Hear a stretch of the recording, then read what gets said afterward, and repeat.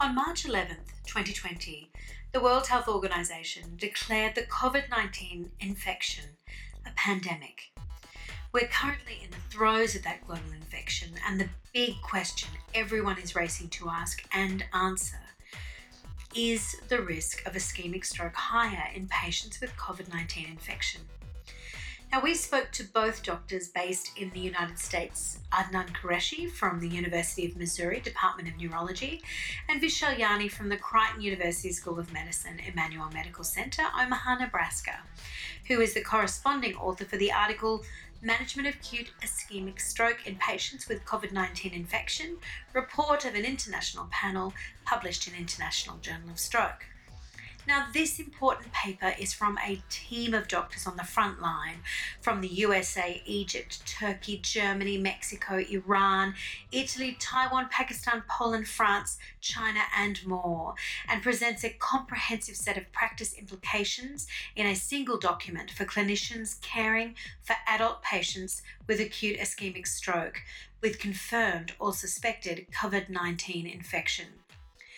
I'm Carmen Lev-Jenkins, Managing Editor of the International Journal of Stroke, and we are proud to be the flagship publication of the World Stroke Organization. In this podcast, we cover management of acute stroke in patients with COVID-19 infection, types of COVID-19 infected stroke patients, sepsis and infection comorbidities, transmission risk during evaluation of acute stroke patients, complication of isolation and consent, and overall management plans for acute stroke patients. And we also touch on the use of aspirin, P2Y12 receptor inhibitors, and heparin. And you'll find all of this content in the article that's been published in the International Journal of Stroke. So my name is Adnan Qureshi. I'm one of the stroke interventional physicians that is actually affiliated with the University of Missouri in Columbia, Missouri, in the United States. My name is Vishal Yani, and I am a consultant neurointerventionist. I'm a neurologist and a stroke neurologist affiliated with Creighton University Medical Center, and I'm also Assistant Stroke Medical Director for Stroke Services in state of Nebraska for CHI Health. So this international panel actually took the task to look at 18 different facets as it relates to the management of acute ischemic stroke patients that may have direct relevance with COVID-19 infection and the current pandemic.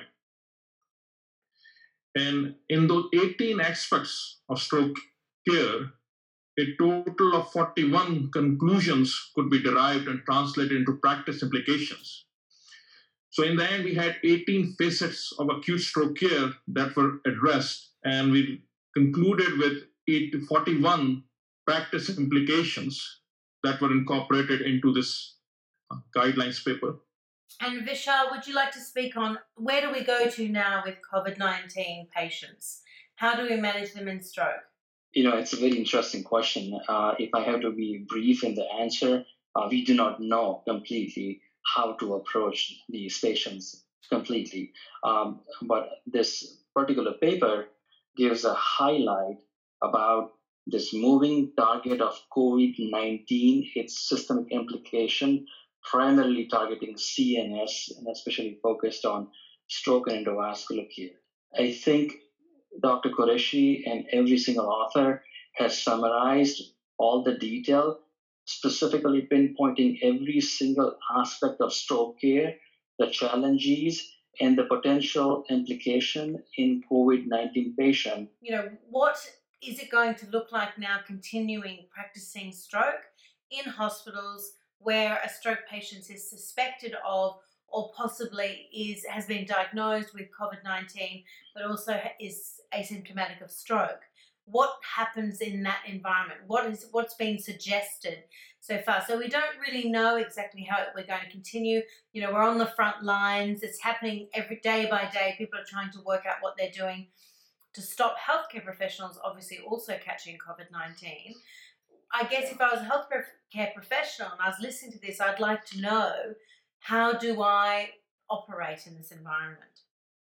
Absolutely. So the overall, I think perspective boils down to how do we handle this patient who are potentially asymptomatic and potentially undiagnosed and face the stroke symptom, and how we can protect our first line responders, frontline physicians and nursing staff, and protocol modification, where we have the strongest evidence in the history of medicine to salvage the brain tissue. Overall, I think this will focus on how we can optimize the telemedical services in emergency department, how we can optimize early diagnosis in early screening of stroke patients in setting where we do not know the COVID-19 diagnosis status of the patient.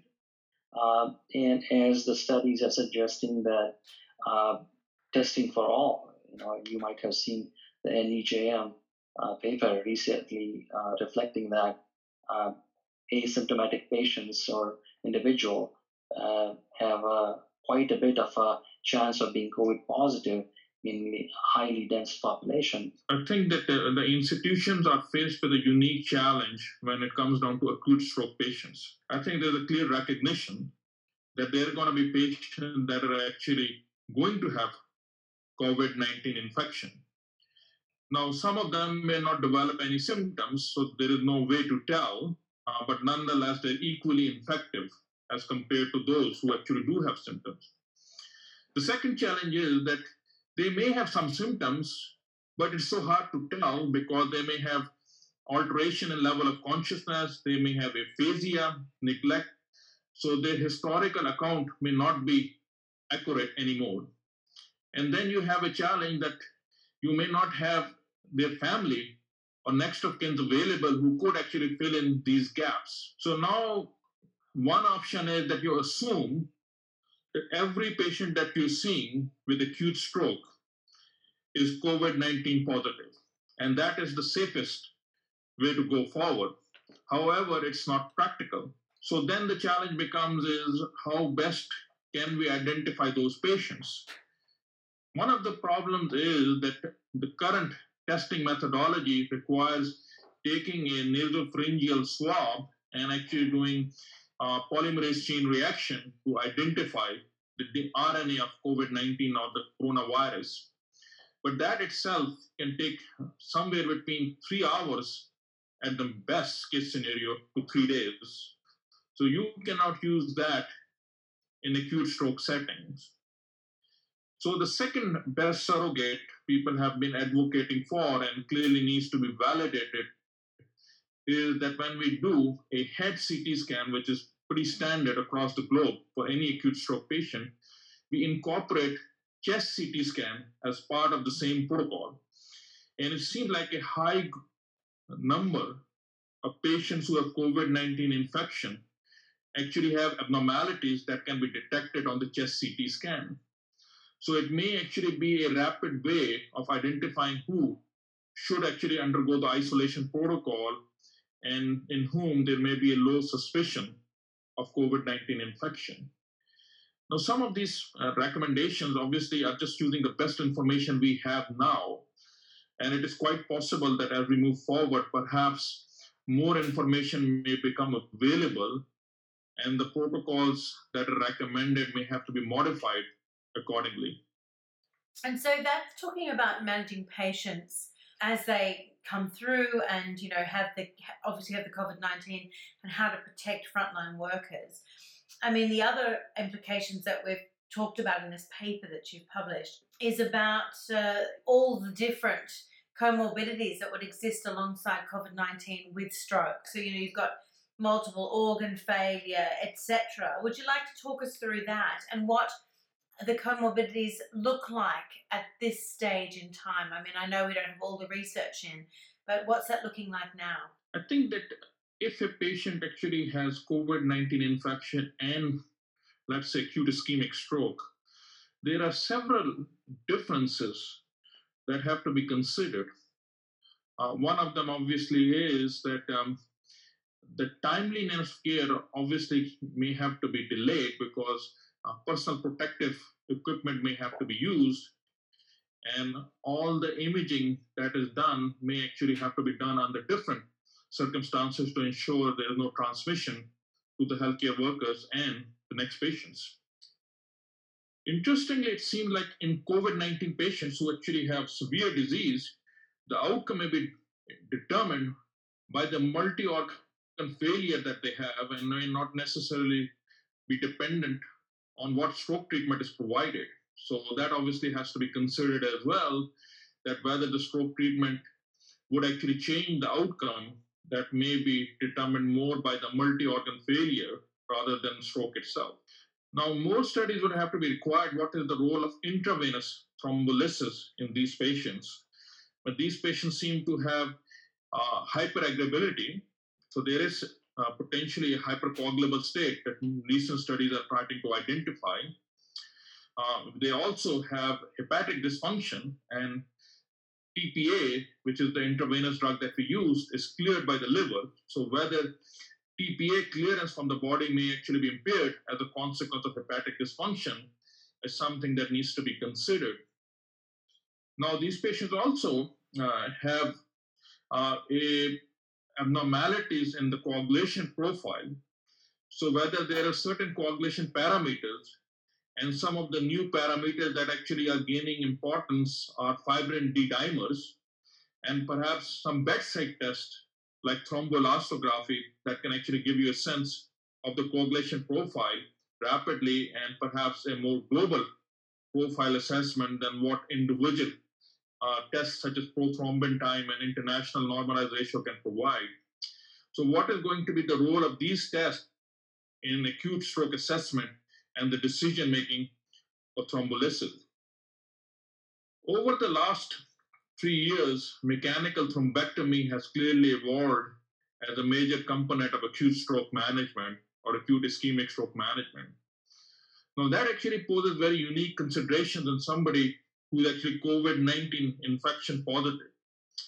Obviously, an invasive procedure has much higher risk of transmission for people who are actually performing the procedure. So there are considerable delays that can be expected in both interinstitutional transfers, in terms of actually preparing the angiographic suite. A procedure can be done in the most sterile settings with actually maximum protection against transmission. And these challenges may actually have implications on how timely the procedure can be performed. And we all know that the longer time it takes to perform mechanical thrombectomy, the longer time it takes to start the thrombectomy, the longer time it takes to complete the thrombectomy, all of it are actually chipping away from the benefit of the procedure itself. So there is actually a thought process, at least in China, when they were doing protocols for acute myocardial infarction, where percutaneous intervention obviously still is a big option, that they were preferentially trying to defer intervention in favor of intravenous medication, because they felt that the medication can be administered quickly, it can be administered in an isolated setting, and may actually be preferentially or maybe preferred in patients who actually have active COVID-19 infection. Now, obviously, all of that needs to be validated, and the conclusions and the practice implications that were provided took the best information we have at this point, and drawing a balance where you have a benefit from a procedure that actually has to be counterbalanced with the risk to the medical practitioners, but also in the unique circumstances of COVID-19 infection, the benefits that we actually saw in clinical trials that were seen in non-COVID infected patients, whether they can truly be replicated in this patient population. Several of the members of the panel actually are team leaders for the COVID response, or actually are members of the COVID-19 response team in the hospitals. So we were very fortunate to have a perspective, not just from their acute stroke expertise, but actually from their expertise and what's being done in the hospital, how to prevent exposure to COVID-19. So I think we were fortunate to have a panel that actually had expertise that actually spread not just on stroke, but actually on COVID-19 infection as well. Okay, so I completely agree with Dr. Qureshi.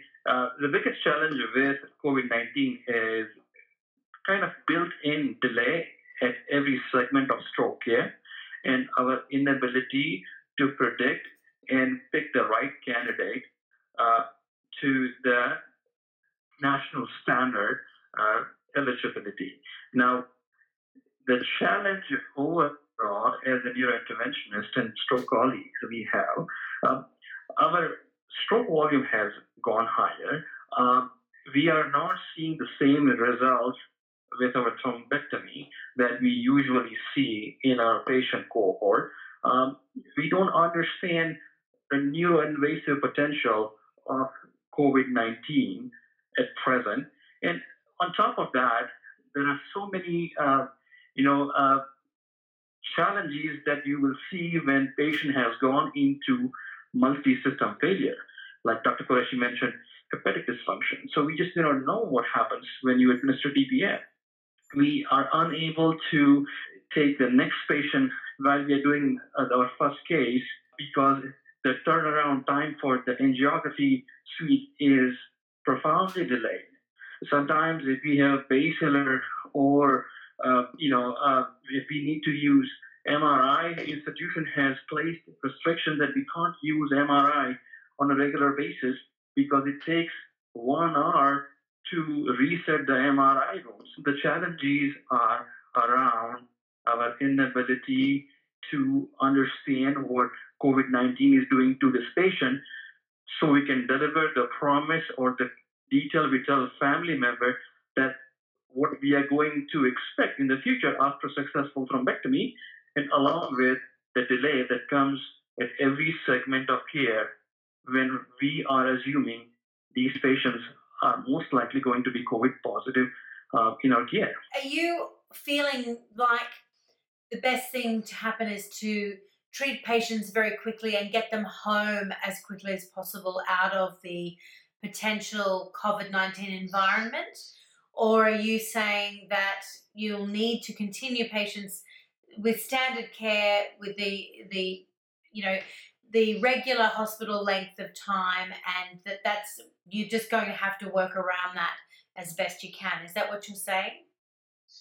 In short term, I think we have to work around how we can mold ourselves with built-in delay in this patient care. But on top of that, we also have to keep a very close eye on understanding that when some patient who has gone through this multi-system failure, are we truly achieving the result we are promising the family? Yeah, sure. So it's interesting that we moved on to some imaging discussion, because I was thinking, I've been looking into the negative pressure carrier isolators, and I wanted to ask you a few questions about that equipment. So what is a negative pressure carrier isolator, and are they very common, and are they going to be a useful tool in the fight to keep stroke patients safe from COVID-19 and to manage stroke patients that have COVID-19? I think Carmen is asking a very important question. I think if you look at acute treatment for stroke, I think that there is 3 groups of people. There is one group of patients where, based on their clinical and imaging characteristics, a large proportion of them will benefit from, let's say, mechanical thrombectomy. Then there is another group where a smaller proportion will benefit, but nonetheless there is evidence of benefit in that group of patients. And obviously then there is the third group where decision-making is easy because clinical trials or whatever studies we have, you don't really have a lot of benefit to be expected. Now, the biggest challenge will become in the middle group or the intermediate group, where now the balance between benefit and risk is somewhat shifted because you have additional parameters to consider. When you have COVID-19 infection, which may dictate the outcome of patient regardless of what you do with the stroke. You have these delays that Dr. Jani was mentioning that take away from the benefit of the procedure. So I think that, yes, if patients who are known to have COVID-19 infection, we will be expecting to see more selective or a greater burden on who to select and who to perform the procedure on, so that we actually are not performing procedures where We are actually exposing ourselves and the people in the angiographic suites or people who are involved in the acute stroke care to the risk of transmission, while the expected benefit may be lower than once we had expected when we saw these procedures being performed in non-COVID infected patients. What about tools like the negative pressure carrier isolator? I mean, how useful are they and are they common? I think that's a very important question. What can be done to actually prevent transmission? So the ideal situation would be that you'd have a totally separate path for patients who have COVID-19 infection. So they have a separate place where they're evaluated in the emergency department. They go to a separate set of CT scanners, go to a separate set of angiographic units. But practically, that may not be possible. Now, if we're going to take these patients to the CT scan, which may be used in the next 30 minutes for another patient, people have been advocating, and particularly in South Korea, as the Professor Lee explained, negative pressure carriers isolators have been used frequently. But these are actually carriers that are made of non-porous covering that actually totally engulf or encapsulate the patient. And they have their own airflow coming in and being extracted through a closed system. So you can just place them in the CT scanner or another imaging modality, and while there's no risk of transmission, but you can still get the test that you're looking for done very easily. So I think that while in other countries, this practice has not picked up, but if the COVID-19 pandemic continues to increase in countries like the United States, it may be quite possible that the use of these negative pressure carrier isolators may be seen more and more, just to ensure that the transmission risk is minimized to the maximum. Another thing is these negative pressure rooms. These rooms were actually developed for tuberculosis in particular, and can be used for any airborne disease. However, angiographic suites and in most of the intensive care unit beds that actually are used for stroke patients are not under negative pressure. The concept of negative pressure is the air that's being generated in the room is being kept in the room and not actually directed outside the room to kind of expose other people. There is actually considerations now that some of the angiographic suites in various hospitals, depending upon the volume of COVID-19 infected patients that they're seeing, may be reconstructed in a way that they actually do become negative pressure rooms. Why is there renal impairment with subsequent AKI with COVID patients? About renal impairment. Why is that important? Because all acute stroke patients in most hospitals would actually automatically get a CT angiogram and a CT perfusion, which means they will be getting intravenous contrast. Now, contrast-induced nephropathy has been a consideration for a long time. However, it seems that in acute stroke patients, perhaps the risk is low enough that it is reasonable to just go ahead and do these diagnostic tests without actually without actually worrying about the risk of acute kidney injury. But COVID-19 patients seem to actually have a much higher chance of acute kidney injury and may actually have a higher mortality when they actually develop acute kidney injury. So now the consideration has to be rethought, or this whole process has to be rethought, that in a COVID-19 patient who already has renal impairment, if they develop acute kidney injury, they are more likely to actually die from the disease. Is it actually worth giving them intravenous contrast? And I think that where we're heading is that perhaps we may actually have to make a triage decision on patient-to-patient basis. We may actually have to get a full renal profile done so that we can actually determine whether this is a patient who we really need this information. Is it the patient we really want to do mechanical thrombectomy? And if not so, then perhaps we can avoid doing tests that actually require intravenous contrast. And what about sepsis as a complication? So it's interesting that patients who have COVID-19 infection, they seem to be in a state where they're more vulnerable to secondary infections. And if you look at the cause of death in patients with COVID-19 infection, multi-organ failure is an important cause, but a lot of them are actually succumbing to secondary infections.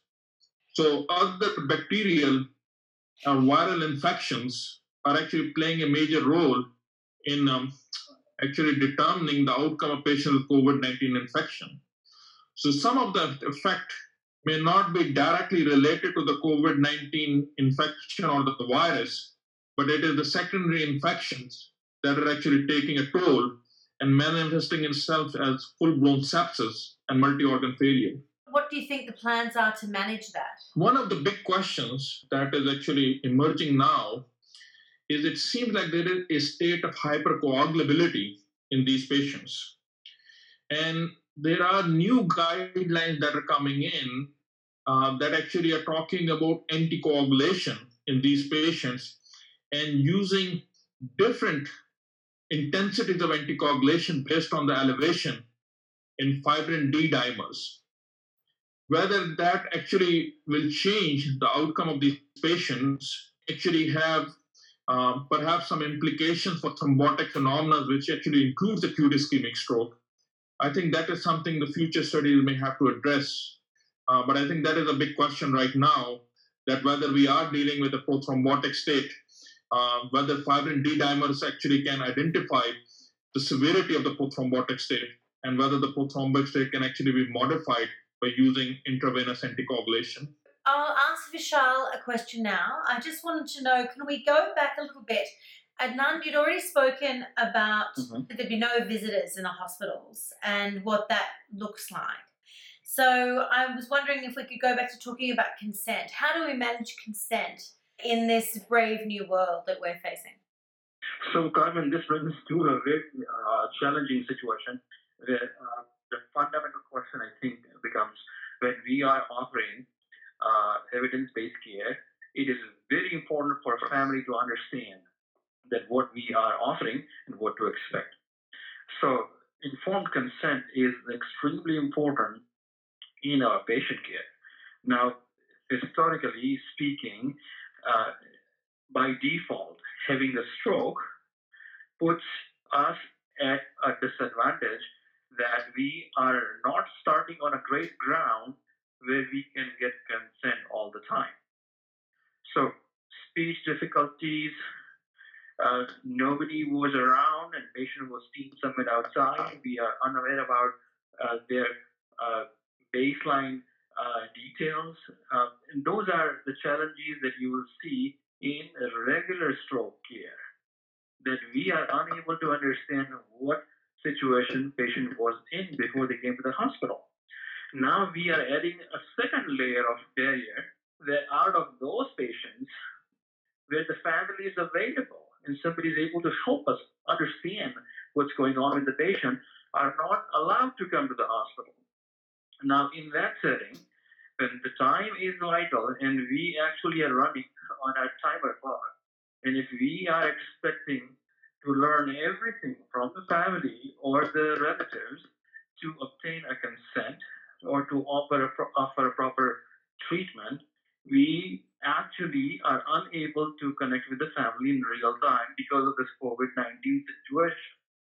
When family is not allowed to come in, where they cannot sit in front of me and see in my eyes when I explain to them how challenging this journey is going to be, or what's going to happen to their loved one.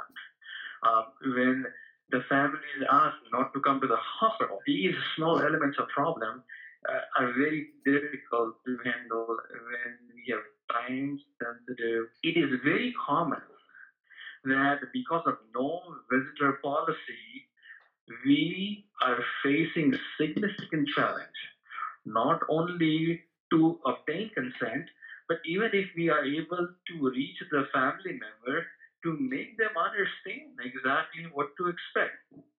So now that brings us to the question how we can optimize this thing in a setting where we are unable to face or see the families. We have optimized electronic consent documentation, and we also have reached out to EMS to make sure that at least the contact details are appropriately handy for us when we really need to offer some life-saving measures. So we have a significant problem. No family member is allowed to come in the hospital. They need to be told that you have to stay home while we need consent. And overall, it's a very challenging situation, but we have optimized the best we can. And as of now, I think despite all the challenges, most of the physicians actually are able to get hold of the family member, at least in our practice. Mechanical thrombectomy often has respiratory complications.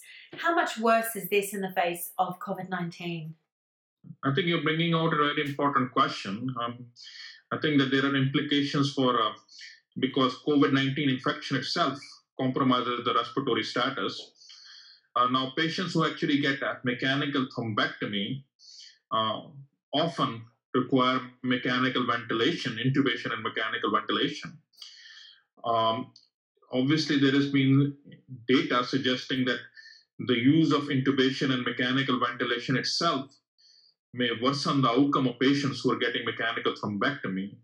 So most practitioners try to avoid using intubation and mechanical ventilation as part of the thrombectomy process unless it's absolutely necessary. Obviously, in the face of COVID-19 infection, more people will actually be intubated and mechanically ventilated because the parameters have changed. Whether that actually shifts the overall outcome or the success of the procedure towards a negative value, I think that's an important consideration. I think in the panel, the practice implication the panel highlighted was that really we have to anticipate a greater number of patients will require intubation and mechanical ventilation or mechanical thrombectomy. The best we can do is to minimize the negative aspects of intubation and mechanical thrombectomy by optimizing systemic blood pressure, the oxygen status, the carbon dioxide status, so that at least we can minimize whatever risk has been attributed to intubation and mechanical ventilation in the setting of thrombectomy.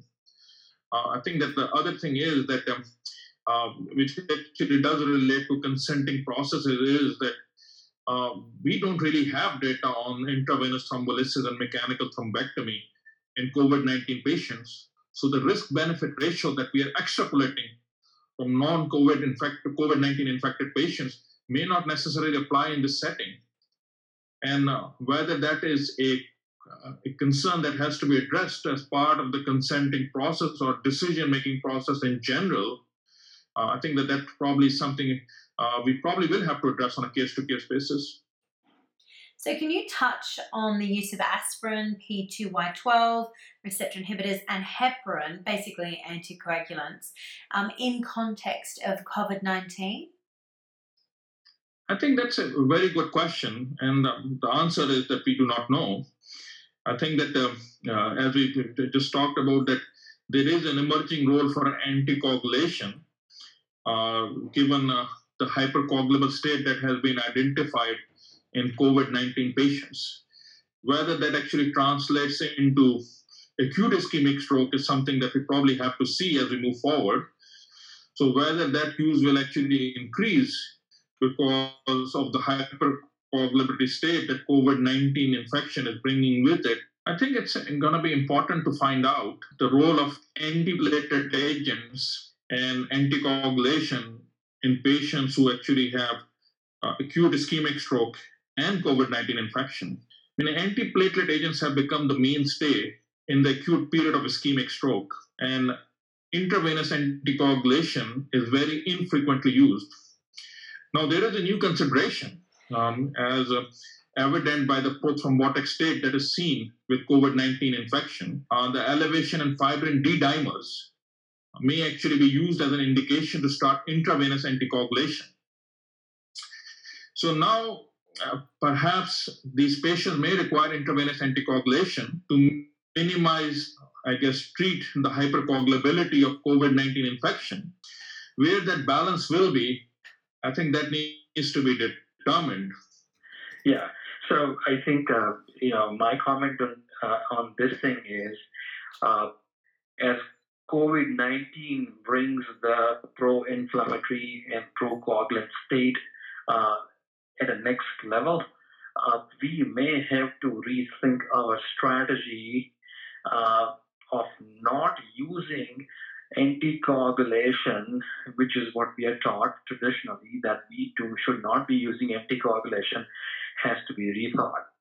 This is this evolutionary thinking process, allowing stroke physicians to keep this thing in mind, that this actually may have to be considered based on inflammatory markers. So this is one of the avenues we should be looking into. But as of now, I don't have any major data to support what's going to happen in the future. You've been listening to a podcast interview with Drs. Adnan Qureshi from the University of Missouri Department of Neurology and Vishal Yani from the Creighton University School of Medicine, Emmanuel Medical Center, Omaha, Nebraska, who is the corresponding author for the article Management of Acute Ischemic Stroke in Patients with COVID-19 Infection, Report of an International Panel. I'm Carmen Leif Jenkins, Managing Editor of the International Journal of Stroke, and we are proud to be the flagship publication of the World Stroke Organization. Please do consider becoming a member.